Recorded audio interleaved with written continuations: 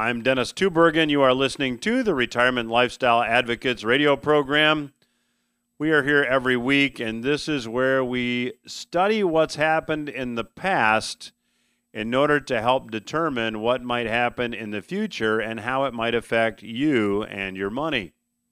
I've got what I believe is an especially timely program for you this week. Joining me in segments 2 and 3 of today's program is Mr. Alasdair McLeod. Alasdair is the head of research at Gold Money. I caught up with Alasdair this past week from his offices in the UK and got his take on what's going on with metals prices currently.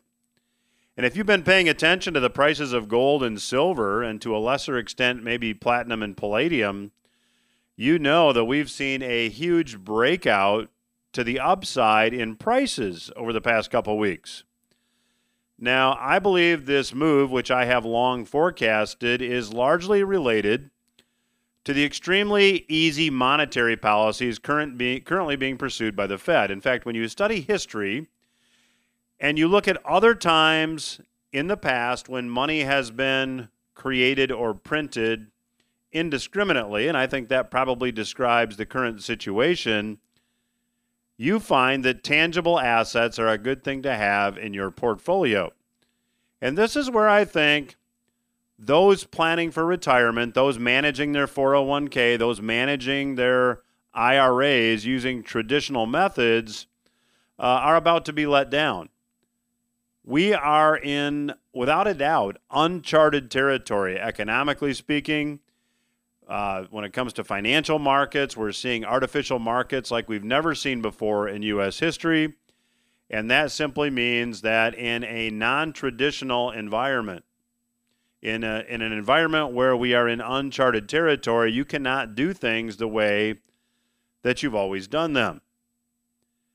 Now, if you've been a long-time listener to the program, you know that I have long been forecasting that we would get a breakout in the price of metals, and I will go on record as saying today that I believe we're just getting started, although it's important to remember that markets typically don't go straight up or straight down, so I think we will see a pullback in price when it comes to metals. But long term, I expect higher nominal gold and silver prices. In fact, I think we go much higher from here. And there's one reason that I think that. There is seemingly no end or limit to the amount of money that may be created. You know, and we've had some very bright guests here on the program over the past several years. And among these guests, there is a great deal of debate as to whether we see a deflationary outcome of the current economic situation or if, on the other hand, we see an inflationary outcome. So I wanted to go back in history. I want to go back in history about 160 years to give you an example. And I think the example that I'm about to share with you may shed some light on where we go from here. Now, let's start with the fact that when debts go unpaid and defaults on debt occur, money disappears from the financial system, and this is deflationary.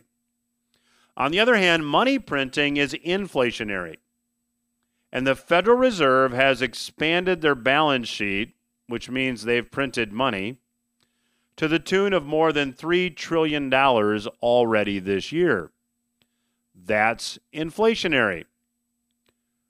So what will the ultimate outcome be? Well, that brings me to the example that I want to share with you in this segment. See, at the time of the Civil War, President Lincoln and Congress changed the banking laws to allow the U.S. dollar to be backed by gold, silver, and government debt. So money creation occurred to fund the Civil War, but gold was never completely abandoned. In fact, there were certain items like certain tariffs that you had to have gold in order to pay. So why did this change occur? Well, the reason is simple. There wasn't enough gold and silver money in existence to fully fund the war, so they changed the banking rules. They said, let's back the dollar by not only gold and silver, but by U.S. government debt. Now, whenever money is printed, we have inflation, and as I led with in this segment, gold prices typically track the real inflation rate. Well, it's interesting that back about this time, gold priced in dollars, in union dollars, moved from $20 an ounce to $50 an ounce. And then after the long depression of 1873 saw a deflationary collapse, the country went back on the gold standard and the gold price was once again set to $20 an ounce. Now, on the other side of the war, the Confederacy created their own currency in 1861. That currency was called the Confederate dollar. Now, the Confederate dollar was a total fiat currency, which simply means it wasn't backed by gold, it wasn't backed by silver, it was backed by the taxing authority of the government.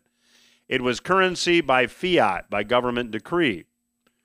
Now, when the Confederate dollar was created in 1861, it was on par with the Union's gold dollar. So a $1 Confederate note was equal to a $1 gold-backed dollar. Now, 1 year later, it took $1.25 in Confederate money to equal $1 in Union money. So that's a 25% inflation rate in just 1 year. Now, the month before the Confederate note was rendered worthless, the exchange rate went from $100 to $1 to $1,200 to $1. That's an inflation rate of 120% in just 1 month. That inflation rate was enough to make consumers abandon the use of the currency. Now, more precisely, it's because consumers lose faith in the currency and use the currency to buy anything tangible, which drives up prices even faster. It's this inflation rate, which in and of itself is the end of the currency. So essentially, this level of inflation is driven by fear. Consumers had two choices. They could hang on to the currency, or they could exchange the currency for a tangible good that might hold its value much better, even if they had to pay a significant premium for that tangible asset.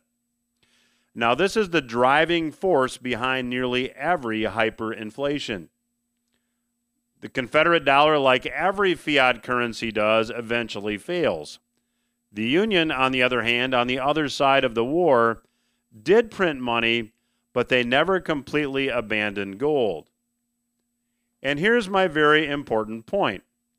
In order for a massively inflationary environment to exist, in order for a hyperinflationary climate to exist, there needs to be two elements. One, the currency needs to be entirely fiat.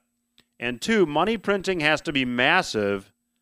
And that massive printing of money is something that cannot occur on a gold exchange standard. Now, in the book, New Retirement Rules, which was published 5 years ago, I forecast that we would be where we are today. In fact, if you'd like to get a copy of the New Retirement Rules book, it's probably more relevant today than when it was published. You can go to mynewretirementrulesbook.com and request your copy, and we'll be glad to send you your complimentary copy of the book. Again, the website is mynewretirementrulesbook.com. Now, when you go back and look at these two conditions that need to exist for a hyperinflation, it's easy to see that they exist today. One, every currency in the world is a fiat currency. That's condition one. The second condition that needs to exist for a potential hyperinflation to occur is that massive levels of money printing need to be occurring. That condition also exists.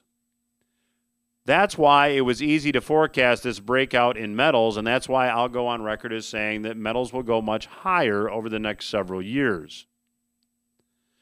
Now, again, if you'd like to learn some strategies to potentially protect yourself, get a copy of the New Retirement Rules book. It was a bestseller when it was published. Go to mynewretirementrulesbook.com. That's mynewretirementrulesbook.com. I'll be back with Alasdair McLeod. Welcome back to RLA Radio. I'm your host, Dennis Tubergen.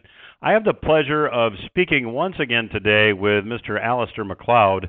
Alasdair is the head of research at Gold Money, and I've spoken with Alasdair several times here over the past year and a half or so, and given where things are headed economically, Alasdair, I'm going to say that everything we've talked about up to this point, you've been a prophet. It seems like everything is that you predicted is playing out. So given the current price in metals, the spike we're seeing in silver and in gold prices, what do you make of it? What's going on? Well, hello, Dennis. It's nice to talk to you again.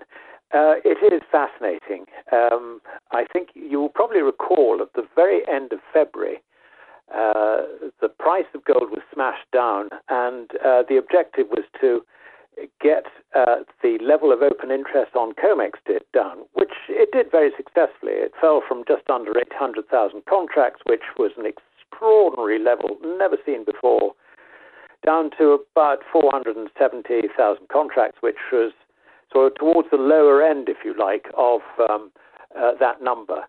But meanwhile, the price then failed to go down with it, and it recovered during that operation from a low of about 1475 up to around about 1600, 1650.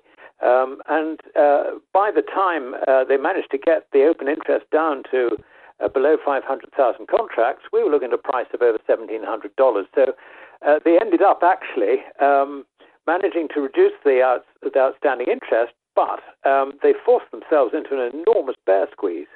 And we've still got the situation working like that in gold. I mean, the problem, if you look at the commitment of traders figures, is that instead of the producers having a fair quantity of the shorts, it was really all on the back of the bullion banks, and they couldn't claw their position back. And so the squeeze has been on the bullion banks.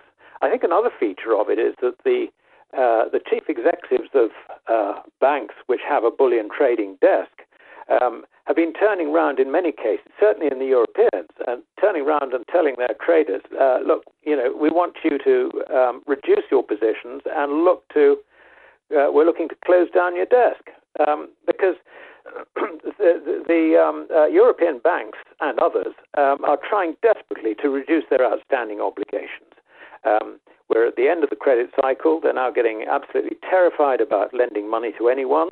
Yet the central banks are trying very hard to make them lend to people, which is something I covered in an article about the credit cycle not so long ago. And consequently, these traders are between a rock and a hard place. They can't get their shorts back, yet they're being told by their bosses they've got to reduce their positions. So you can see that that is, if you like, the sort of dynamic that's behind the run-up in gold, which in the last 7 or 8 trading sessions has run from 1,800 up to, and I'm currently looking at $1,935. This is on a Monday. It is really a very, very difficult position for these traders. Silver is rather different. Silver is interesting because the traders are just slightly short on silver, and they're desperately trying not to get any more short because there's no physical around. As you may imagine, sales of the SLV silver ETF have taken off. There isn't that much physical around, and nobody knows where to go for it. So they're marking up the price of silver to avoid having to go short, and that explains why it jumps on 6 or 7% a day. And I mean, currently we're looking at $24.28. That's up 6.7% today, and in the last 1, 2, 3, 4, 5, 6, 7 trading sessions, it's come up from $19. I mean, that really is quite some move. $5.25 on a $19 price. So to sum it up, there's basically no capacity in the system to accommodate the buyers coming into the market. Alasdair, this would be a good time to maybe just explain to the listeners, what is it that Gold Money actually does? What services do they provide? Basically, what we do is we look after our clients' precious metals on a custody basis. They're lodged in LBMA vaults, or vaults, if you like, in around the world, which are operated by LBMA members. People like Loomis and Brinks and so on and so forth.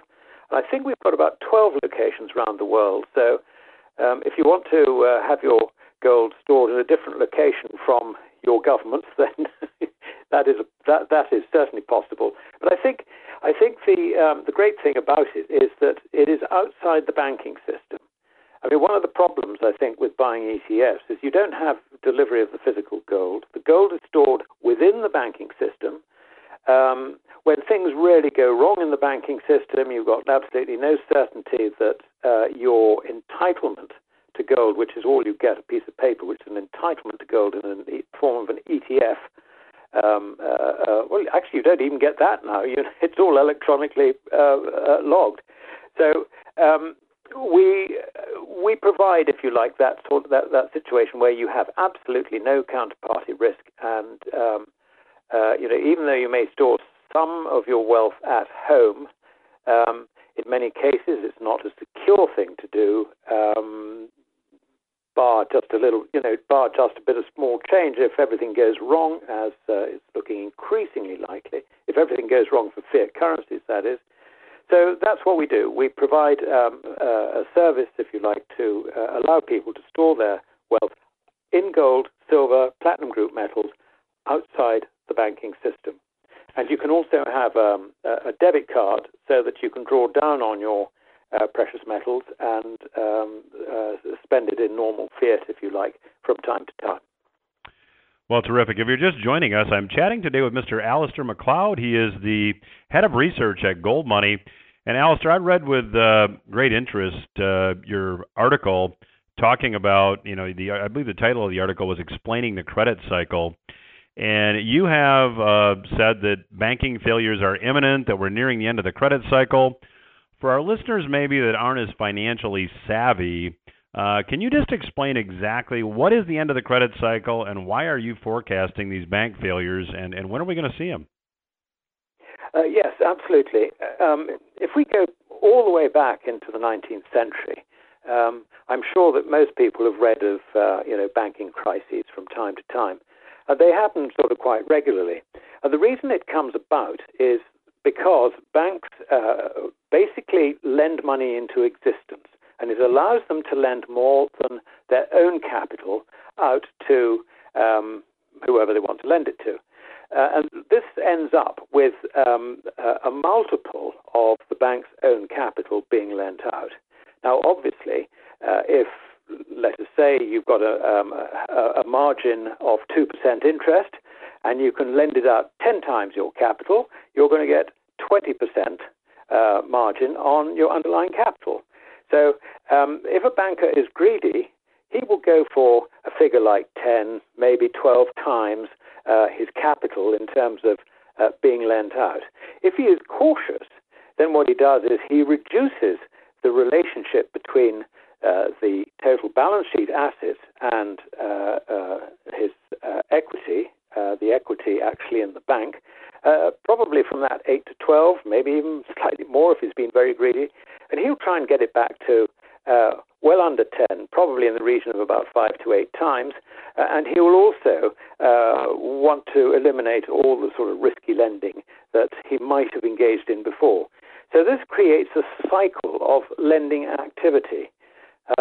If we start from the point when we're just emerging from a slump, banks are very cautious.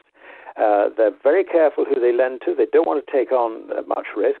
But then gradually things get better, and they get better because they do expand gradually the amount of money they lend. And if you create money and put it into an economy, obviously it makes things temporarily at least look better. So it becomes a bit of a self-fulfilling prophecy as they increase the amount of lending into the economy. The economy begins to recover as it takes up that money, and inevitably the bankers then think, well, things are looking a bit better, we can lend a bit more. So they lend a bit more. And then things even look a bit better again, and they think, we need to compete for business here. So what they'll do is they'll cut their margins a bit, and try and attract more lending business. And as that process goes on, they find that quite rapidly they're all getting up to that sort of, 10 to 12 times their equity in terms of the total value of their balance sheet.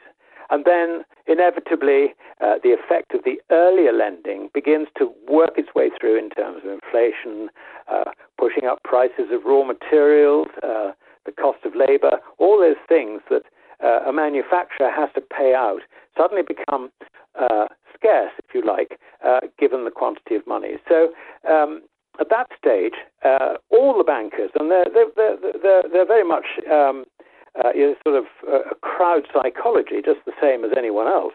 They begin to see the same things happening, and they have the same worries, and then they start reducing their lending. And as soon as they start doing that, businesses start going bust, markets implode, and all the rest of it. So you can see that is the cycle of events, and we've observed it all the way back from the middle of the 19th century. Central banks have tried to deal with this, believing not so much that it is a cycle of credit, but the problem is business just gets overconfident, or business starts making mistakes. And as far as central banks are concerned, that is the source of error. They're wrong. It's really the unintended consequences of bank credit expansion. So that is the cycle. And the reason this is important is that the moment that the central bank wants to stimulate the economy, as it were, they find it difficult to do so because the banks which they rely on to pass on the stimulus of an increased balance sheet are at that stage too cautious. They don't want to pass on, they don't want to increase their commitments into the economy at all. And that roughly is where we are at the moment. So while the central banks are expanding their balance sheets as rapidly as they can, the commercial banks are very, very cautious. And so the money isn't getting passed through to, if you like, non-financial business. Consequently, the money all ends up bottled within the financial economy, the financial system, and it ends up driving down yields on government bonds, which is, as far as the central bank is concerned, desired. It also pushes up the value of equities, irrespective of what's happening in the underlying economy, and that we're seeing. And as far as the central bank is concerned, to a point that is good because it creates a wealth effect. But the problem is, sooner or later, the whole thing starts falling over. Banks get into trouble, and banks need rescuing. And the last time this happened was obviously the Lehman crisis. The time before that, we didn't actually have many banks going under. This was back in 2002-03. But there was a point where there was a lot of concern, I can remember it well, about the future of the banking system. And there have been, throughout history, there's been this cycle, if you like. It's a credit cycle that drives the business cycle, and every 10 or so years, the whole thing starts coming unstuck. So that basically is what I was describing in the article you referred to. Well, our guest today is Mr. Alasdair McLeod. He is the head of research at Gold Money. You can learn more at goldmoney.com. You also can find Alasdair's articles posted there. I would encourage you to check them out. I'll be back after these words to continue my conversation with Mr. Alasdair McLeod. I'm Dennis Tubergen. You are listening to RLA Radio. I'm chatting today with Mr. Alasdair McLeod. Alasdair is the head of research at Gold Money. You can read his articles at goldmoney.com. I try not to miss one. I would encourage you to do the same. And Alasdair, in the last segment, you gave us a terrific explanation of the credit cycle, explaining that at this point we've got bankers becoming cautious. We're nearing the end of the credit cycle. And then on top of that, as we're nearing the end of the credit cycle, we have all these lockdowns worldwide that have really been devastating to the economy. So to what extent do you think that monetary policy, now all this money creation, is being driven by the end of the credit cycle versus the economic effects of the lockdowns? It's an interesting question because the story that we're being told by the central banks is that they're rescuing the economy from the lockdowns, the effect of the virus, and all the rest of it, and we're going to have a V-shaped recovery. And, some businesses will obviously fall by the wayside, but on the whole, we'll get back to normal fairly quickly. Now, that's the official story. But if you actually examine the situation, and you may recall back in September that there were already liquidity problems arising in the U.S. money market, which meant that the Fed had to intervene to drive back down the repo rate, which basically is a liquidity mechanism, if you like, back down to the normal sort of Fed funds rate from 10%. I think it was early September that happened, and that just came out of the blue. So there were liquidity problems arising then. Now, the origin of those liquidity problems, I think, are twofold. Firstly, banks have got themselves overextended in terms of their balance sheets, as I described earlier. And the second thing is that America and China have been engaged in a tariff war, which started undermining international trade in the very end of 2018. So we already had the elements, if you like, of the credit cycle really turning, which was very, very concerning. Now, on top of that, we then have COVID. So it's not just a question of COVID, it's also a question of the turn of the credit cycle, which was becoming obvious but has been buried, if you like, by the later news from COVID. Now, I would also like to point out that the last time we had the coincidence of the end of the credit cycle and trade tariffs was in 1929, when the market crashed, literally on the month that Congress passed the Smoot-Hawley Tariff Act, which increased tariffs on imported goods into America by roughly 20% across the board. Now, this time it was only China, but China is the largest economy, second only to America. So we're talking about the behemoth, if you like, in economic terms, getting into a tariff war. So this is very serious. The comparison with 1929 does not augur well for how this is going to turn out, or indeed how it is likely to turn out for the stock market. So the situation, I think, is a lot more complex than just a V-shaped recovery from this sort of flash-in-the-pan COVID situation. It's a lot more serious than that, I believe. So, Alasdair, you have said that you would not rule out the fact that we see major fiat currency failures here in the very near future. Can you elaborate on that position? Yes, certainly. The one thing that is absolutely clear is that the Fed and other central banks have tied the fate of their currencies to the fates of financial assets. Now, the last time this happened in just one country, and that was in France in 1720, when an itinerant Scotsman called John Law managed to persuade the Prince Regent to give him a banking license, and then to extend that license so that he became effectively the king's banker. So it was a prototype central bank called the Banque Royale. He used the money which he raised from that operation to puff up the shares of the Mississippi Venture, which basically was the name that we gave at the time to his monopoly on all foreign trade for France, which he acquired off the king. And the whole thing came to a climax in 1720, exactly 300 years ago.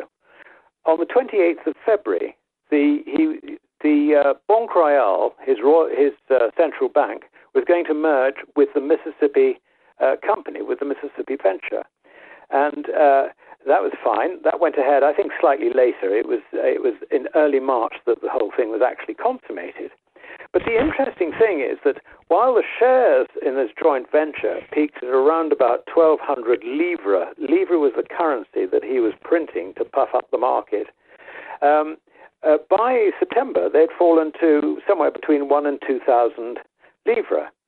But there was no exchange rate in London for the livre. In other words, on the foreign exchanges, the livre was worthless. So you can see that what happened was that when the failure of this puffing up of financial assets, in this case it was one financial asset, when that failed, it actually destroyed the currency as well. Now, we have a similar situation today, 300 years later, but it's not restricted to just one country. It is common to a number of major countries, and particularly the Fed is absolutely committed to maintaining financial asset values by printing however much currency it takes. Now, this is just John Law all over again. And, the reason I say that they're committed to doing that is the one thing that they cannot afford to do is to let the yield on government debt rise, because the moment that happens, the government is effectively bankrupt.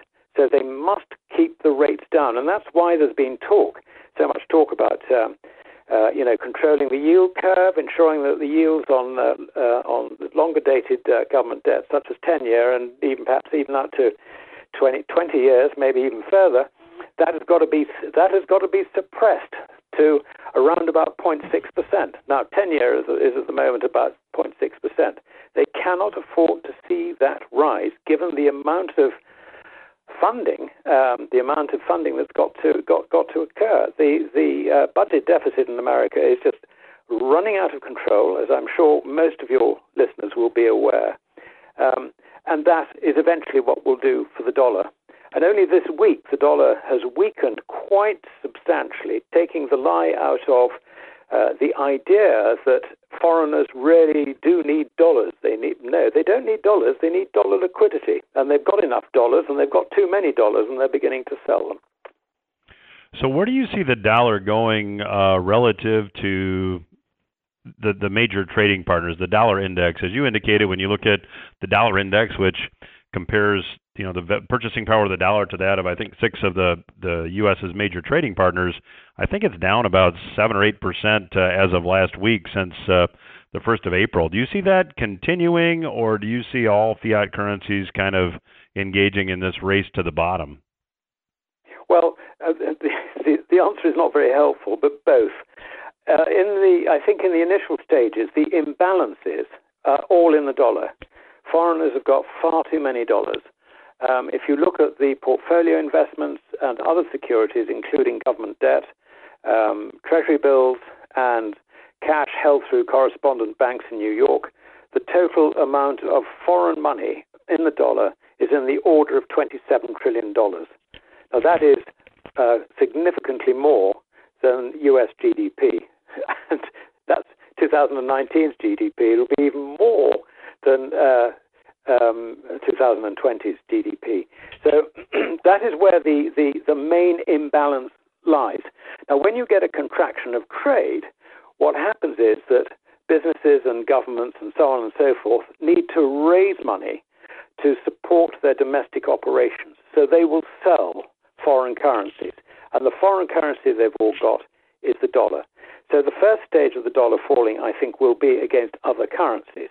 But then there is a second stage, which comes with that, and that is that as the dollar loses its purchasing power against other currencies, it also loses its purchasing power measured in commodities, raw materials, and so on and so forth. You don't need to have a booming economy for prices of raw materials to go up. I mean, all that needs to happen is a situation where the ability to manufacture, the demand for raw materials, when they start falling, you'll find that the production of them starts falling as well. We've had so much disruption as a result of COVID that this is becoming a serious problem, particularly in the case of food and other of life's essentials. Then you end up with another phase, and that is when the ordinary people in a country begin to realize what's happening. They realize that it's not the price of food going up, it's the dollar's purchasing power going down, their currency's purchasing power going down. When they understand that, then the currency is doomed. We are some way from that, but it could actually happen quite quickly, given the dynamics I was talking about earlier, and that is that the Fed has tied the future of the dollar to the future of financial assets. And Alasdair, just a last question here. When you study history, when you study the Weimar Germany hyperinflation, when you look at the recent hyperinflation in Venezuela, it seems like when you start looking at how much gold those currencies buy, gold tracks that, and it seems like hyperinflations occur rather quickly. Is that a fair observation? Yeah, it's a two-stage process. You can have many, many years of a declining purchasing power and then a final acceleration.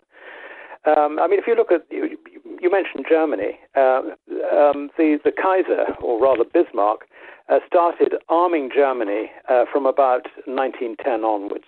And he did that not paid by taxes, but he did it basically by inflating the currency. And it was a process that continued throughout World War I, and subsequently when Germany lost, then this policy became, if you like, more obvious. But even then, the mark, even though it was losing purchasing power quite rapidly, it didn't hit its real hyperinflation stage until around about May 1923. By November 1923, it was all over. So, you had that sort of long run into the situation, and then you had the real collapse. Today, the run-in situation really started, I suppose, with the ending of the Bretton Woods system in 1971 by President Nixon. And since then, the loss of purchasing power of the dollar has been roughly 98%, measured in gold. The final 2% will be the one which, could actually happen very, very quickly. Well, we're going to have to leave it there. Our guest today has been Mr. Alasdair McLeod. He is the head of research at Gold Money. I would encourage you to check out his articles at goldmoney.com. You can click on the research tab, and you'll find his articles under the Gold Money Insights section, so I'd encourage you to check it out. Alasdair, thank you for being so gracious with your time once again. Your insights are always valuable. I know my listeners appreciate it, and love to have you back down the road. That's very much my pleasure. Thank you for asking me, Dennis. We will return after these words. Stay with us. This is RLA Radio. I'm Dennis Tubergen, your host. Thanks again to Mr. Alasdair McLeod for joining us today. Always appreciate his perspective. In the conversation that I just had with Alasdair, I asked him whether or not he believed a V-shaped economic recovery would be possible. In fact, a V-shaped recovery seems to indicate that we're going to get back, economically speaking, to where we were relatively quickly. Now, Alasdair seemed to think that that was an impossibility, and I happen to agree. And in this segment, I want to give you some evidence to point to the fact that things are not going to be the same again for a very long time. And when it comes to doing your retirement planning and your retirement income planning, you can't do things the way you've always done them as well. Today on the program, as a special resource, if you'd like to get a copy of our new retirement rules book that really predicted and forecast where we are today, you can go ahead and go to mynewretirementrulesbook.com. The book was published 5 years ago, but it's just as relevant today as it was then, perhaps even more so. And the book will not only give you the forecast, but also give you some strategies to consider implementing in your situation. So the website, again, to get the book, mynewretirementrulesbook.com. Now, one sign that things are changing is that year over year, according to Counterpoint Research, the sale of smartphones is down 25%. Consumers, it seems, are opting for lower-cost phones instead. New York real estate, which is often considered to be the canary in the coal mine when it comes to real estate prices, declined in the second quarter of this year. According to Fox Business, New York City landlords began to discount rent over the second quarter in an effort to attract tenants. Rent prices, according to Fox Business, were discounted across 34, let's call it almost 35% of the properties in New York during the second quarter. The median asking price fell by 6.7% in New York. That's about $2,600 a year, and that's all due to reduced demand.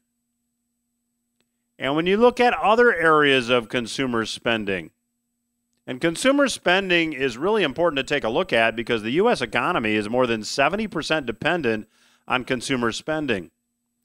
The health of the U.S. economy is more than 70% reliant upon you and I going out and spending money. Well, if we go back to February, pre-COVID-19, and take a look at spending on transportation services then versus now being July, transportation services saw consumers spending at 20% of the February level. Spending on clubs, sports, and entertainment did come up a bit in July from June, but it's still at 40% of the levels seen in February. Hotels, spending on hotels is about 60% of the level in June as to where they were in February. And spending on gambling and lotteries by consumers, 30% of February levels. And interestingly, spending on hospitals is flat. It's not increased. That's telling as well. Small businesses around the country continue to close. That is reflected in the unemployment rate. 52 million Americans have filed new claims for unemployment benefits over the past 18 weeks. And that's the biggest spike in unemployment in U.S. history by a very wide margin. In fact, this spike in unemployment dwarfs all previous spikes by so much that the other ones really aren't even worth mentioning. At the end of June, 19% of all small businesses were closed. By the end of July, that's 24.5%. Now think about that for a minute. Nearly 1/4 of all small businesses in the entire country are closed. And the bad news is that many of them will never end up reopening. That's evidenced by what the website Yelp is reporting. Yelp says that a whopping 60% of the restaurants that were initially listed as temporarily closed on their site are now classified as permanently closed. Bars and clubs are being hit very hard also. According to Yelp, 44% of the bars and clubs on their site that were listed initially as temporarily closed have now been shut down on a permanent basis. Back to New York City, it's projected that 1/3 of all small businesses will never be able to open again. Now, if you think about these numbers, we didn't see numbers like this even during the Great Depression. It's very, very hard to believe, but it's actually happening. And there's a move now to get people to go back to work in Washington as the next stimulus package is being debated. But for millions and millions of Americans, and that's not an exaggeration, the jobs they once had are gone forever. So this damage that has been done will not be repaired quickly, if completely, ever at all. So this whole idea of a V-shaped recovery appears to be more of a dream than it is a reality. Now, this changing world was forecast in the new Retirement Rules book 5 years ago. And on today's program, if you'd like to get a copy of that book, we would be glad to send you one absolutely free. Go to mynewretirementrulesbook.com and let us know where to mail your copy of the book, and we'll be glad to do that. The website again, mynewretirementrulesbook.com. Also, if you'd like to go back and listen to my interview with Mr. Alasdair McLeod again, the podcast version of this program will be posted at retirementlifestyleadvocates.com. That's retirementlifestyleadvocates.com. You can also, at that website, go ahead and sign up for our weekly Portfolio Watch newsletter, where we update you on what's going on each week via email, economically and financially speaking, and keep you updated on some things that you might consider doing with your money. So again, that website is retirementlifestyleadvocates.com. That's my program for this week. Hope you got something you can use. I'll be back again next week.